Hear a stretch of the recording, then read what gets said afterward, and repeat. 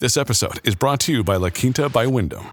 Your work can take you all over the place, like Texas. You've never been, but it's going to be great because you're staying at La Quinta by Wyndham. Their free Bright Side breakfast will give you energy for the day ahead. And after, you can unwind using their free high-speed Wi-Fi. Tonight, La Quinta. Tomorrow, you shine. Book your stay today at lq.com. We're learning all new words and all new things here today, Hillary. Yes. Thank you so much. When you discover something that really works to solve a problem in your life, you grab onto that thing and try not to let go. That's how Glenn and I both feel about rough greens. And especially, I have President Miles, my dog, who is 147,000 years old at this point. I had to build a little ramp down from the door because he can't step down like the 4-inch gap anymore because he's very old. And but here's the thing. The guy is really pepped up his step a little bit. And you might not notice that if you've never seen President Miles, but he went from very, very slow to slightly less slow. And that's a big difference. And I think, at least a good chunk of that is because of rough greens. Rough greens is a supplement that you sprinkle on the dog food. And dogs love it. They love it right out of the gate. They just want to eat it because they like it. But it helps to get them all the nutrients and stuff that they need in their dog food. Right now, you can get a free trial bag of rough greens for your dog to try out. All you have to do is pay free shipping. All right, so you pay the shipping, but the bag is free. Roughgreens.com/Beck or 833-GLEN-33. It's 833-GLENN-33. Call today.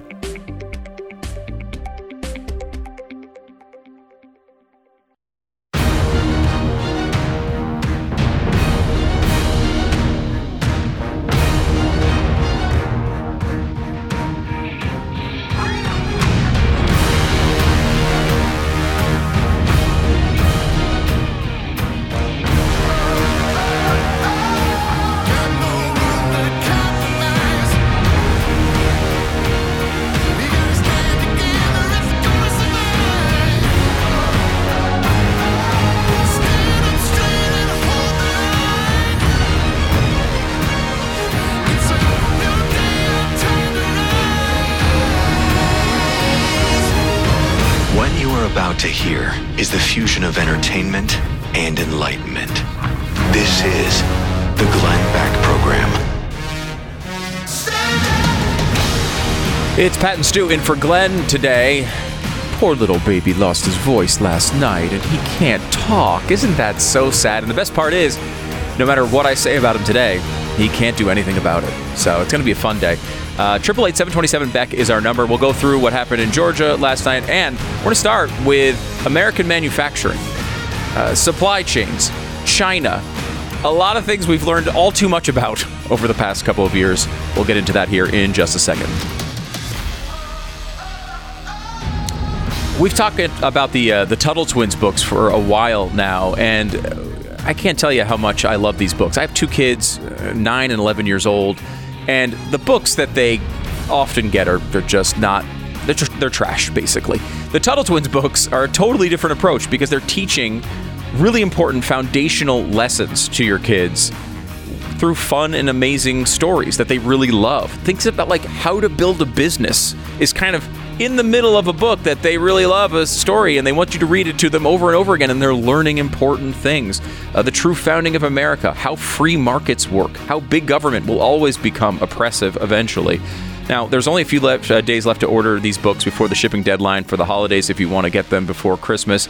Do not wait. Go to TuttleTwinsBeck.com. Get these books, these just great books for your kids. It really makes a difference. You need to order soon to beat the shipping deadline. Don't wait. TuttleTwinsBeck.com. It's TuttleTwinsBeck.com. So I want to bring in Bayard Winthrop. This is a really interesting conversation. I can't wait to talk to you, Bayard. Thanks so much for coming in, by the way. Thanks for having me. You flew in from San Francisco last night. Did they make you? Do you have to have a passport now to get into Texas? Don't yet. No. It's still a free flight. Good. That's good to hear. You run American Giant. This is a company we've talked about for a while here on the show, and we've been really impressed. I, as just a selfish person, just really like your hoodies. So that's something totally separate from what you do. But you run a company. And you manufacture clothing. And this used to be sort of a foundational part of America. It was something that, That's right. I don't know, it's how the country was built. And more as we go on, we hear all the time, you can't do it anymore. It's impossible. Mm-hmm. You can't have, you can't make your clothes and source everything in America and all those difficult steps. You can't have Americans make the clothes, certainly, because it's impossible. Yet you seem to do it. First of all, how do you do it? And secondly, why did you think that was important? Yeah. Well, it's easy to forget now, but 40 years ago, about 95%, more than 95% of the clothes that we bought were made in America, which is hard to believe today because those numbers are almost flipped.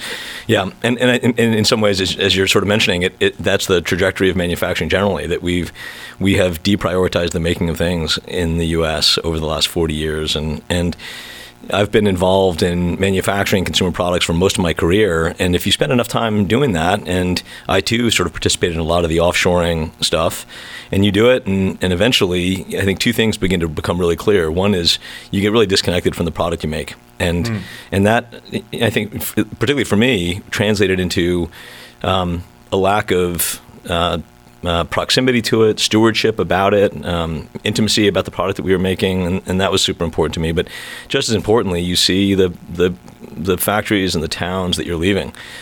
And my point of view is that that's happened too much over the last 40 years, that there's a lot of communities, urban and rural, that need good, viable, dignified jobs. And we've made a decision to shift too much of that stuff overseas. And I felt we could do something about it in apparel. It was a relatively easy thing to reshore and to make domestically, and so I decided it's something I wanted to do. I didn't know if it would be a big business or not, but I knew it was the kind of business that I wanted to run. So made that decision about 10 years ago and started the company. It's interesting because I think over the last couple of years, we have learned way too much about your business. I don't want to know. I don't want to know that much about your business. I want other people to do that. Right. Like I've got enough to worry about in my life, but we've learned so much about supply chains.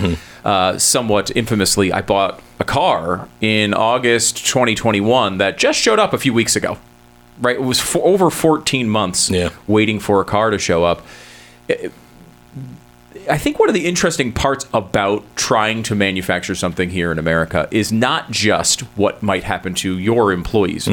It goes down the line. Like this sort of stuff affects people all over the country in all sorts of different lines of work. How do you when you step back, how do you think about that? Well, what's interesting about what you just said is that, I think as we've become disconnected from the people and the places that make things, you really do begin to take for granted all the skill and talent and complexity that goes into the making of the things that we consume. And my feeling is that we have gotten to a place where we order something online, it arrives on our doorstep a couple of days later, and when that breaks, that highly complicated supply chain breaks, bad things happen. And I think that there is a real importance with reconnecting us back to how we make things and what goes into making a car or a sweatshirt, for that matter.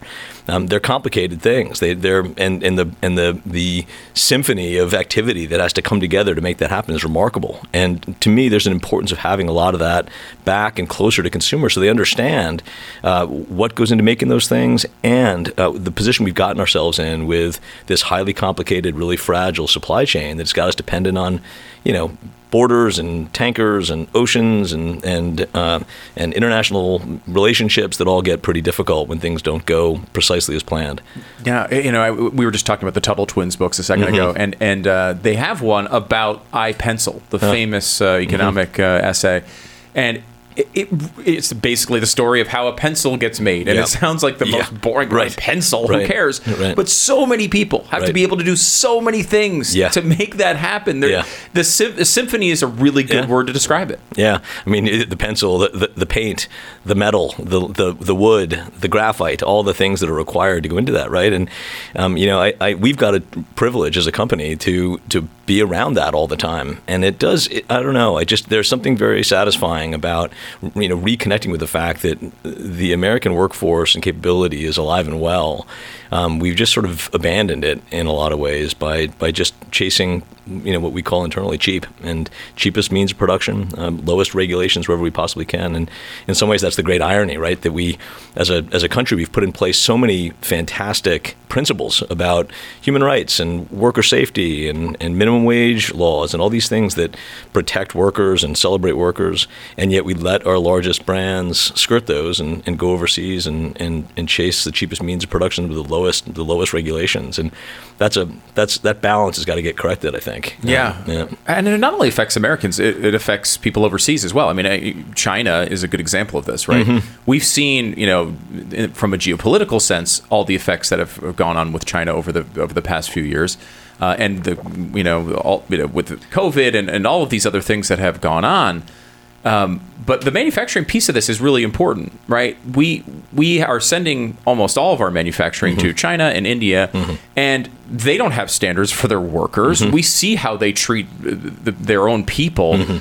Is there a part that we should really be rethinking here, not even just from a global competition sense, but just from a humanitarian sense? I think so. It kind of comes down to, whether we believe our values are truly universal values or not. And I think there is an inconsistency with holding domestic manufacturing businesses to very high standards, but then allowing all the work for those factories chase the means of production elsewhere. And, I think, the case for globalization is a pretty obvious and elegant one if your optimization is around growing shareholder value and hitting quarterly earnings reports. It's a lot less clear if you think about constituents beyond just your quarterly earnings statements, and if you think about brands that live through their values, that employ Americans, that transfer good skills down throughout their workforce. So I think there's a big conversation to have there. I think that there's a fascinating thing happening now with textiles in Xinjiang, which is the far western province in China that grows almost all of the Chinese cotton. There's awful things going on there with minority Muslims and forced labor, and it's just a good example of Apple's in the middle of this with the things that are going on with Foxconn. That a good example of businesses that are trying to strike this uncomfortable balance with what they're Instagramming about versus the way that they're actually making the things that they sell. Right. And I think those, that is an uncomfortable place to be. And I think that we've all got a role to play, right? I mean, consumers have a role to play, brands have a role to play, policymakers have a role to play. But I do think we need to come together a little bit and have the conversation around what do we care about? And to the extent that we care about it a lot, do we want to apply those standards universally, both to our supply chain decisions, our trade agreements, our what our consumers have access to and understand? Yeah. So I do think it's something that we need to start to think about more thoroughly. We are sort of told that this supply chain thing is not over, that we're going to be facing delays, and this is just kind of our new normal. This is how it's going to be in America. Now, maybe we should learn to be more like Europe and just expect delays all the time.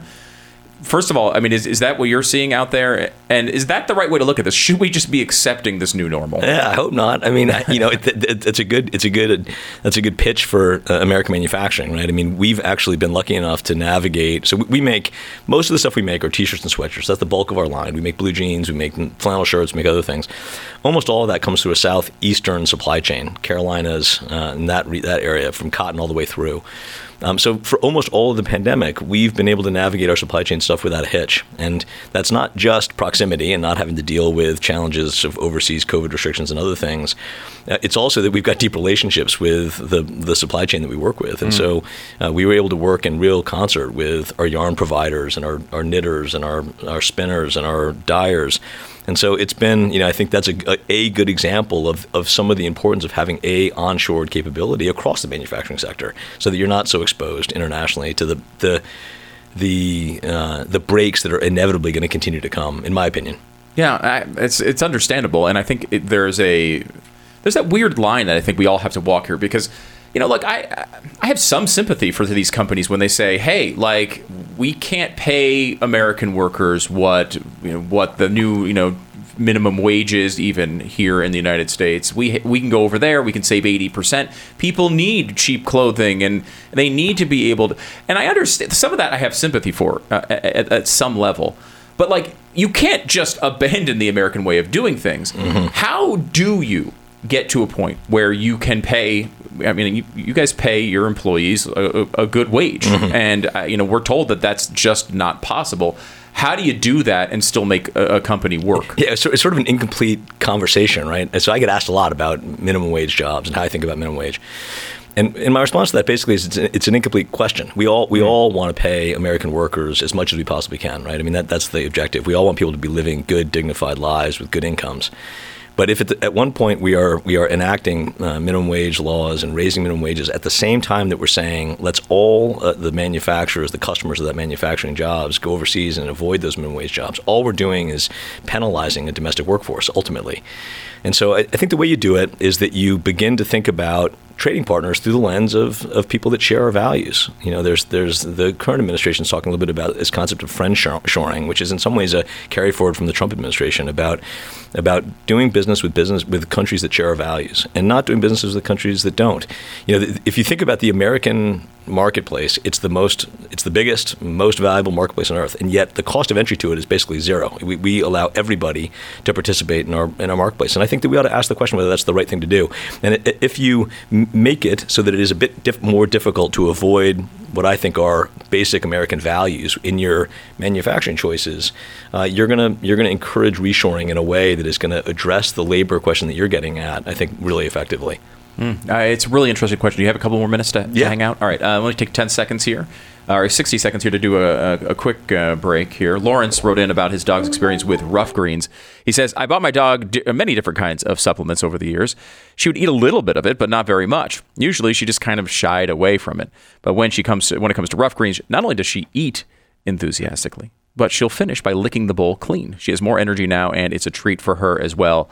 Thank you. Rough Greens is not a dog food. It's a supplement developed by naturopathic Dr. Dennis Black that you sprinkle on the dog food. It's chock full of vitamins, minerals, probiotics, antioxidants, you name it. And if it's healthy for your dog, it's probably in Rough Greens. And most dogs love it. They will go crazy for it. I know my dogs do. The folks at Rough Greens are so confident that your dog is going to love it that they have a special deal going for you right now. Go to roughgreens.com/Beck, and they're going to give you the first trial bag free. Totally free. All you got to do is pay for shipping. Go to roughgreens.com/Beck or call them 833-GLEN-33, 833-GLENN-33. Give them a call today. 10 seconds, station ID.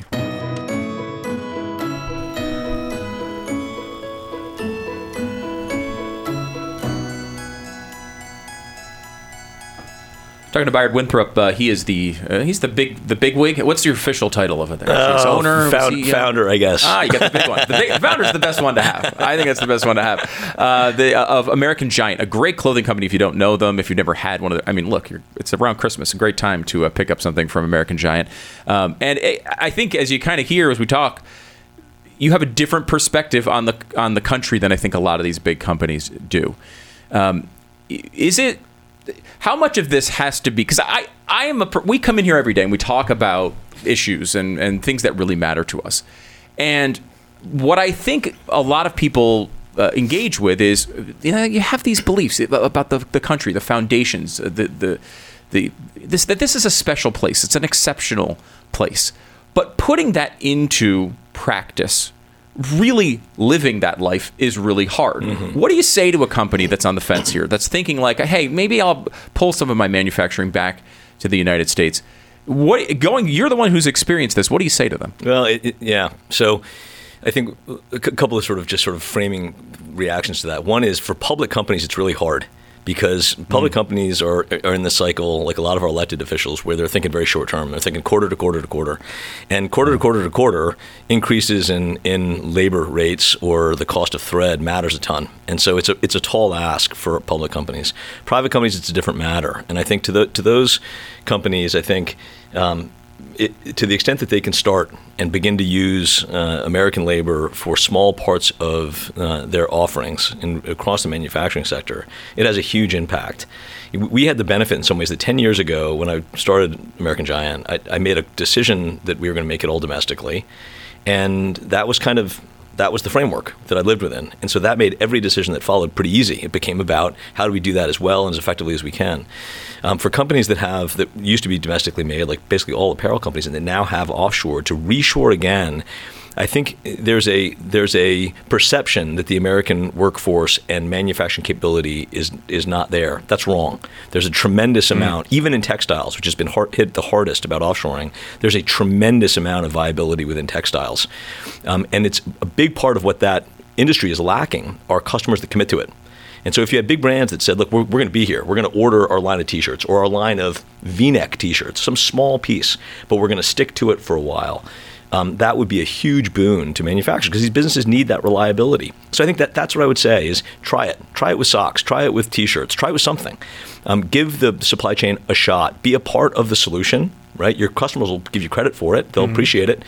But it's a more complicated question for the public companies, I think. And that's not to say that I think a lot of them are interested in being a force for good, but it's just we've created a system that makes it harder to do that. And so I think we've got to look at other ways to create space for those businesses to make better decisions. We got about a minute and a half left here. What's your level of optimism for America? I'm pretty optimistic. Really? I have trouble with this. I am. So I hear what you're saying, but here's why I'm optimistic.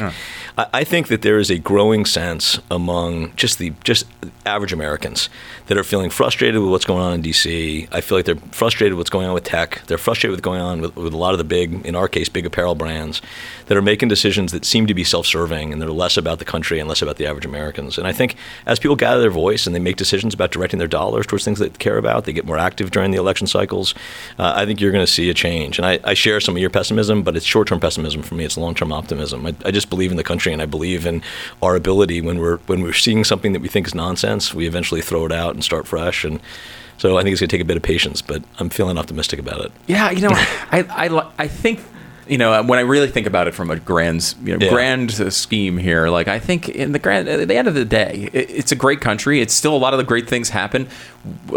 We've changed the world, right? That's right. So there's a lot to be optimistic about, but then I read the news. And so I need to stop doing that. No more news for me. And maybe keep some context around it. Yes. Remember that, remember history, remember the Civil War, remember JFK, remember all the things we've been through that have been so difficult. And this one seems pretty rough, but I do believe that average Americans eventually get fed up enough to act, and I think that's what is required. I think it's happening right now. I think there's just increasing activity going on that I'm excited about, and I think in a weird way, COVID has kind of jarred us all out of our slumber a little bit and got us thinking about more complex issues that are relevant to Americans, and I think people are getting conscious about it. So it's very true. Byard Winthrop, he's American Giant founder and CEO. You can go check out all their stuff at american-giant.com. If people are looking for like the last minute holiday gift here, what's the go-to? Well, we're known for our sweatshirt, so it was called the greatest hoodie ever made, and that's probably the easiest one. So it is too. I have one. It's awesome. I appreciate that. Yeah, no, it's great, and it's made by Americans in America. Like this is not like a new Avatar sequel. This is real. This is actually happening. North and South Carolina. Very, very cool. Very cool. Byard Winthrop. It's american-giant.com. Thanks so much for coming in. Really appreciate it. Appreciate having me. All right. We're going to come back with a little bit on the election. We got to get into that, unfortunately, from last night and go through the details. We'll get into that here in a couple of minutes. And I want to talk to you about what's going on in the Supreme Court as well. And there's a new activist group that has been highlighted by the New York Times and been attacked by the New York Times.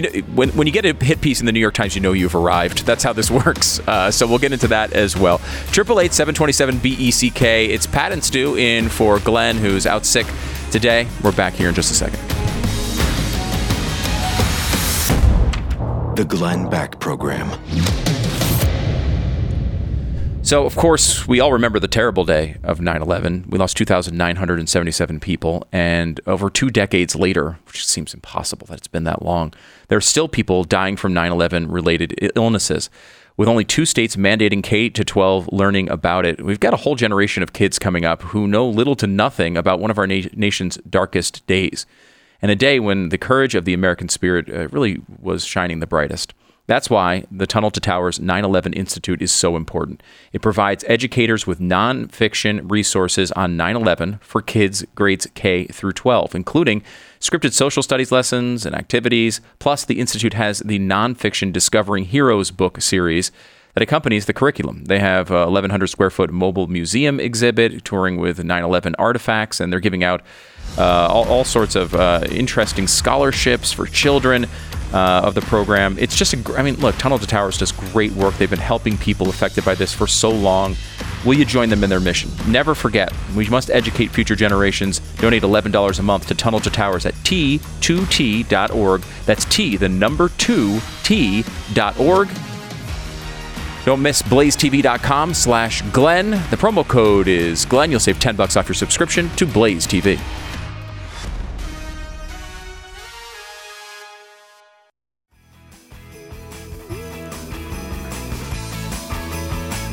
It's Pat and Stu for Glenn today, who's a little bit under the weather. Lost his voice again, I hear. Yes. Yeah, and I guess for this particular industry, that's something that's important.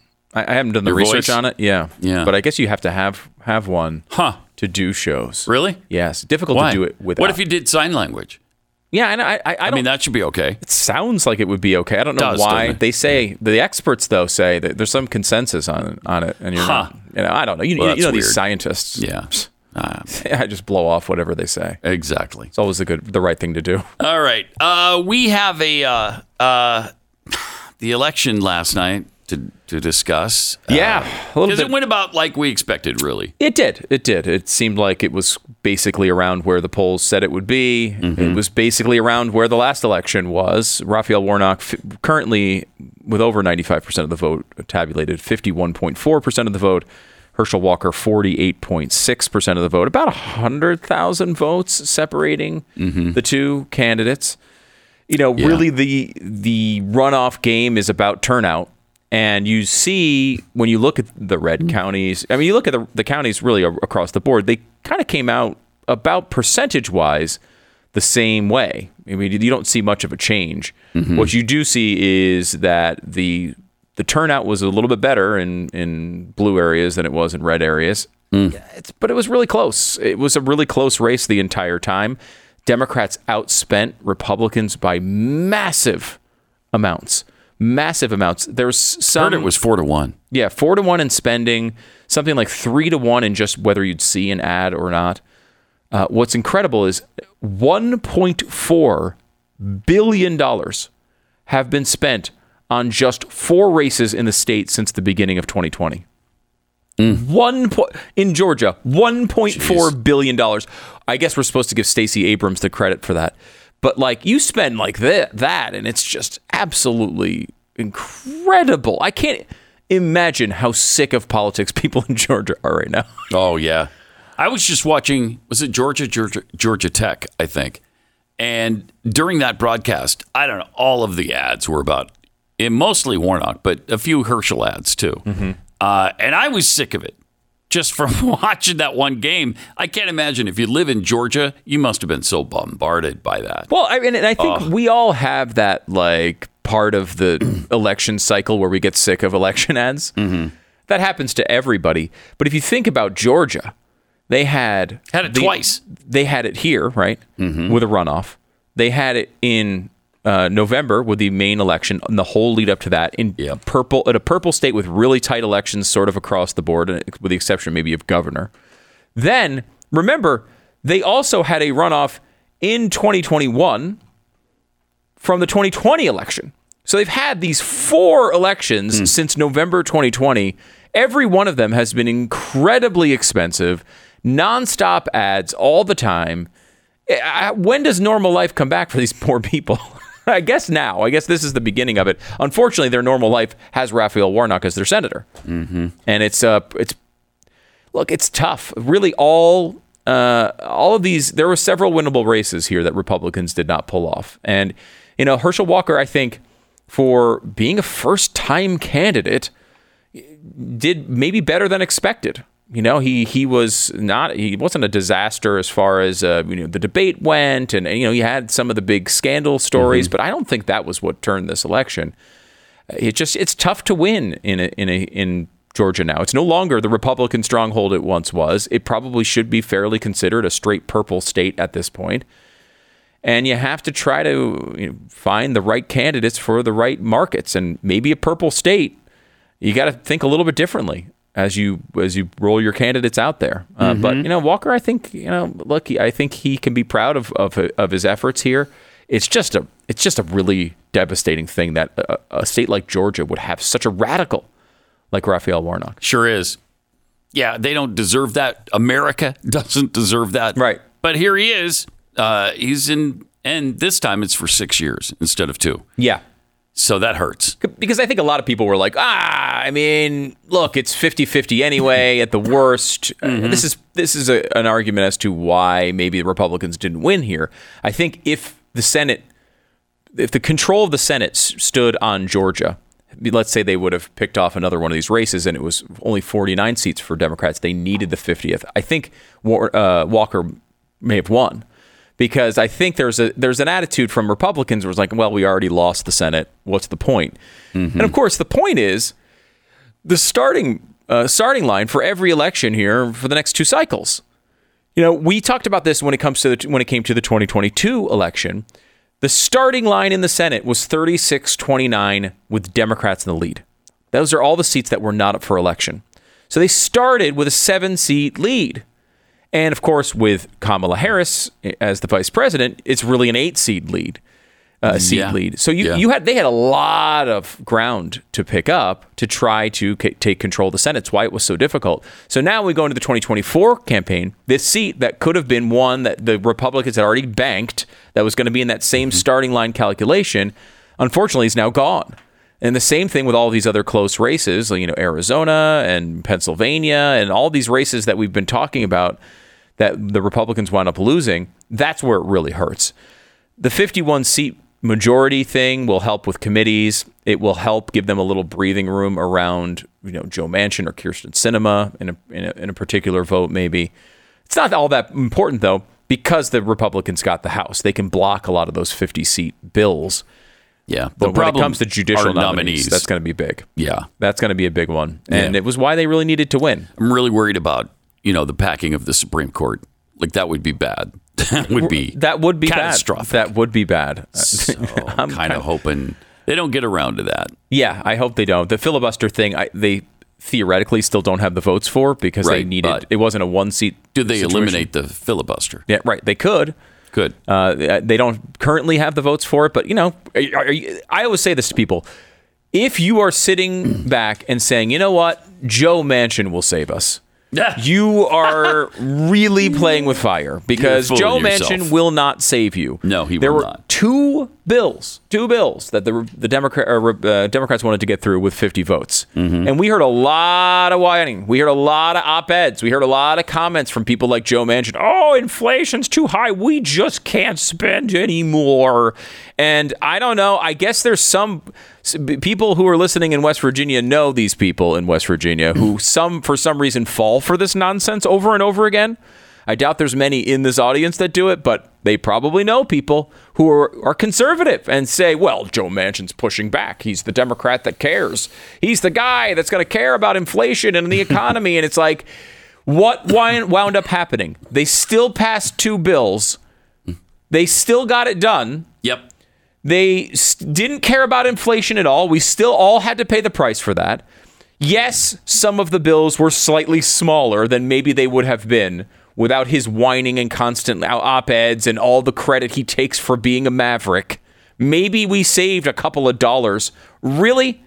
Is there any real value in that? There's no reason West Virginia has a Democratic senator. That is absolutely ridiculous. It is. Ridiculous. It's as bad as Alaska having a very, very irritating Republican senator. Well, and they now have a Democratic congresswoman. Oh, yeah, right. So it's right. Equally. But I mean, I think even Alaska, though, has... I don't know. There's something in the water in some places in Alaska. It's probably from fracking. It's probably fracking's fault. Yeah. But they kind of bend their own way at times. And West Virginia can as well. They've elected far too many Democrats over the years with this sort of reputational, our Democrats are different thing. But Donald Trump won West Virginia by 50 points. There's no reason to have a Democratic senator in that state. And by the way, just a quick reminder, we can rectify that situation in 2024. That can happen. This does not have to be reality. In fact, this would be one you'd really expect Republicans to be able to pick up if they don't completely screw it up. But that was the talk about this election. How many times did we talk, Pat, over the past couple of years? Republicans have a great opportunity here, blah, blah, blah, blah, blah, if they don't screw it up. Which they managed to do virtually every time. Yes.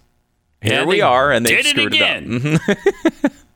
But, I mean, at least we got the House.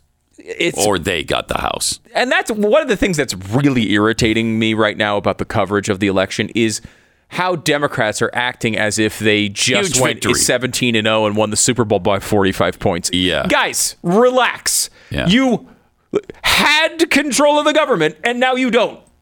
Right? That is not... I understand you think you outperformed everybody's expectations in the last 2 weeks. And I'll grant you that that is what occurred. You underperformed everybody's expectations from the summer.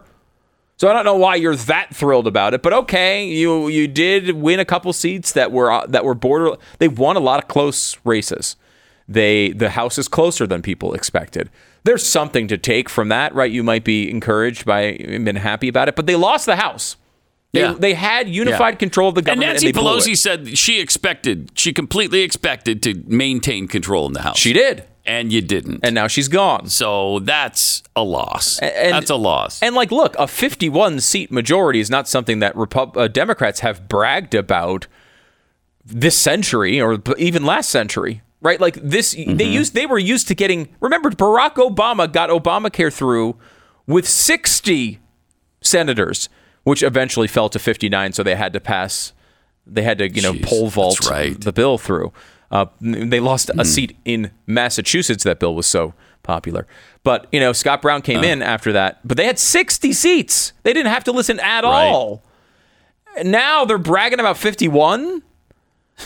They're bragging about losing the House. Bragging about losing.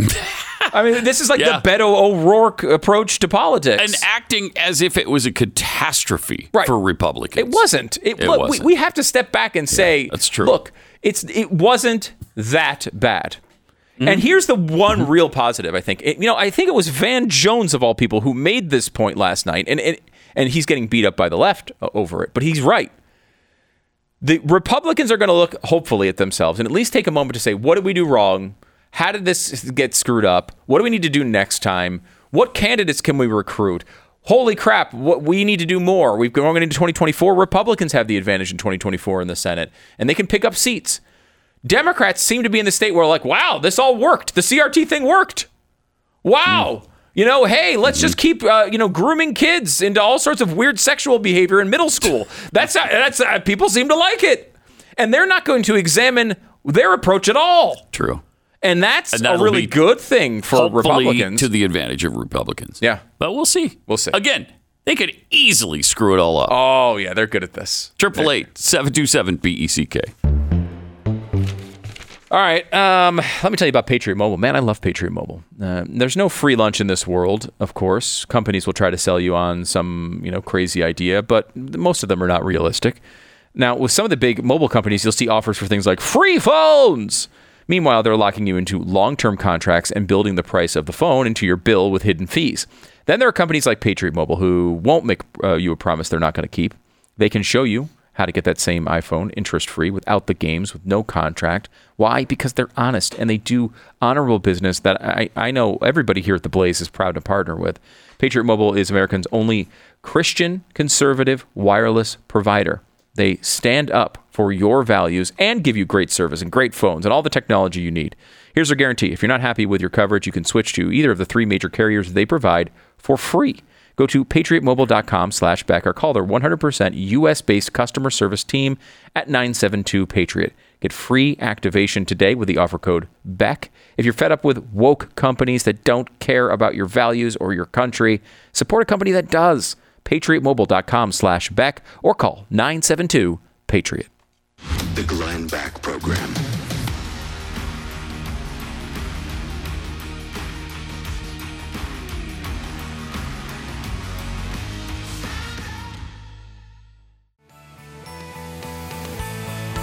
As Pat and Stu for Glenn today, 888-727-BECK. So you guys, you and Glenn talked about the Brunson Adams Supreme Court case yesterday a little bit. Talked about it a little bit yesterday. Yeah, a lot of people are very excited about it because they believe that since Congress didn't do their job in investigating the 2020 election, at least this is my understanding of it, so they didn't fulfill their oath. So 377 representatives could be removed from office, including the president of the United States and the Vice President of the United States. That kind of seems unlikely to me. Seems like a bit of a long shot. And it doesn't seem like there's a mechanism to do that, really. Yeah, and through a lawsuit. A lot of hurdles to get over here. Honestly, I said to Glenn, I was like, it's interesting because it is kind of like burning up the online world right now. Talk about this. Yeah, it is. And so it's interesting to kind of get familiar with it.